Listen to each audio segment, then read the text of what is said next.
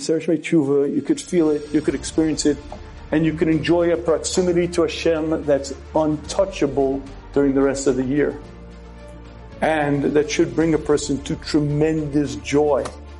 I could relate to Hashem, I could feel Hashem's presence, I could understand things that I can't understand during the course of the busyness, the static of the year.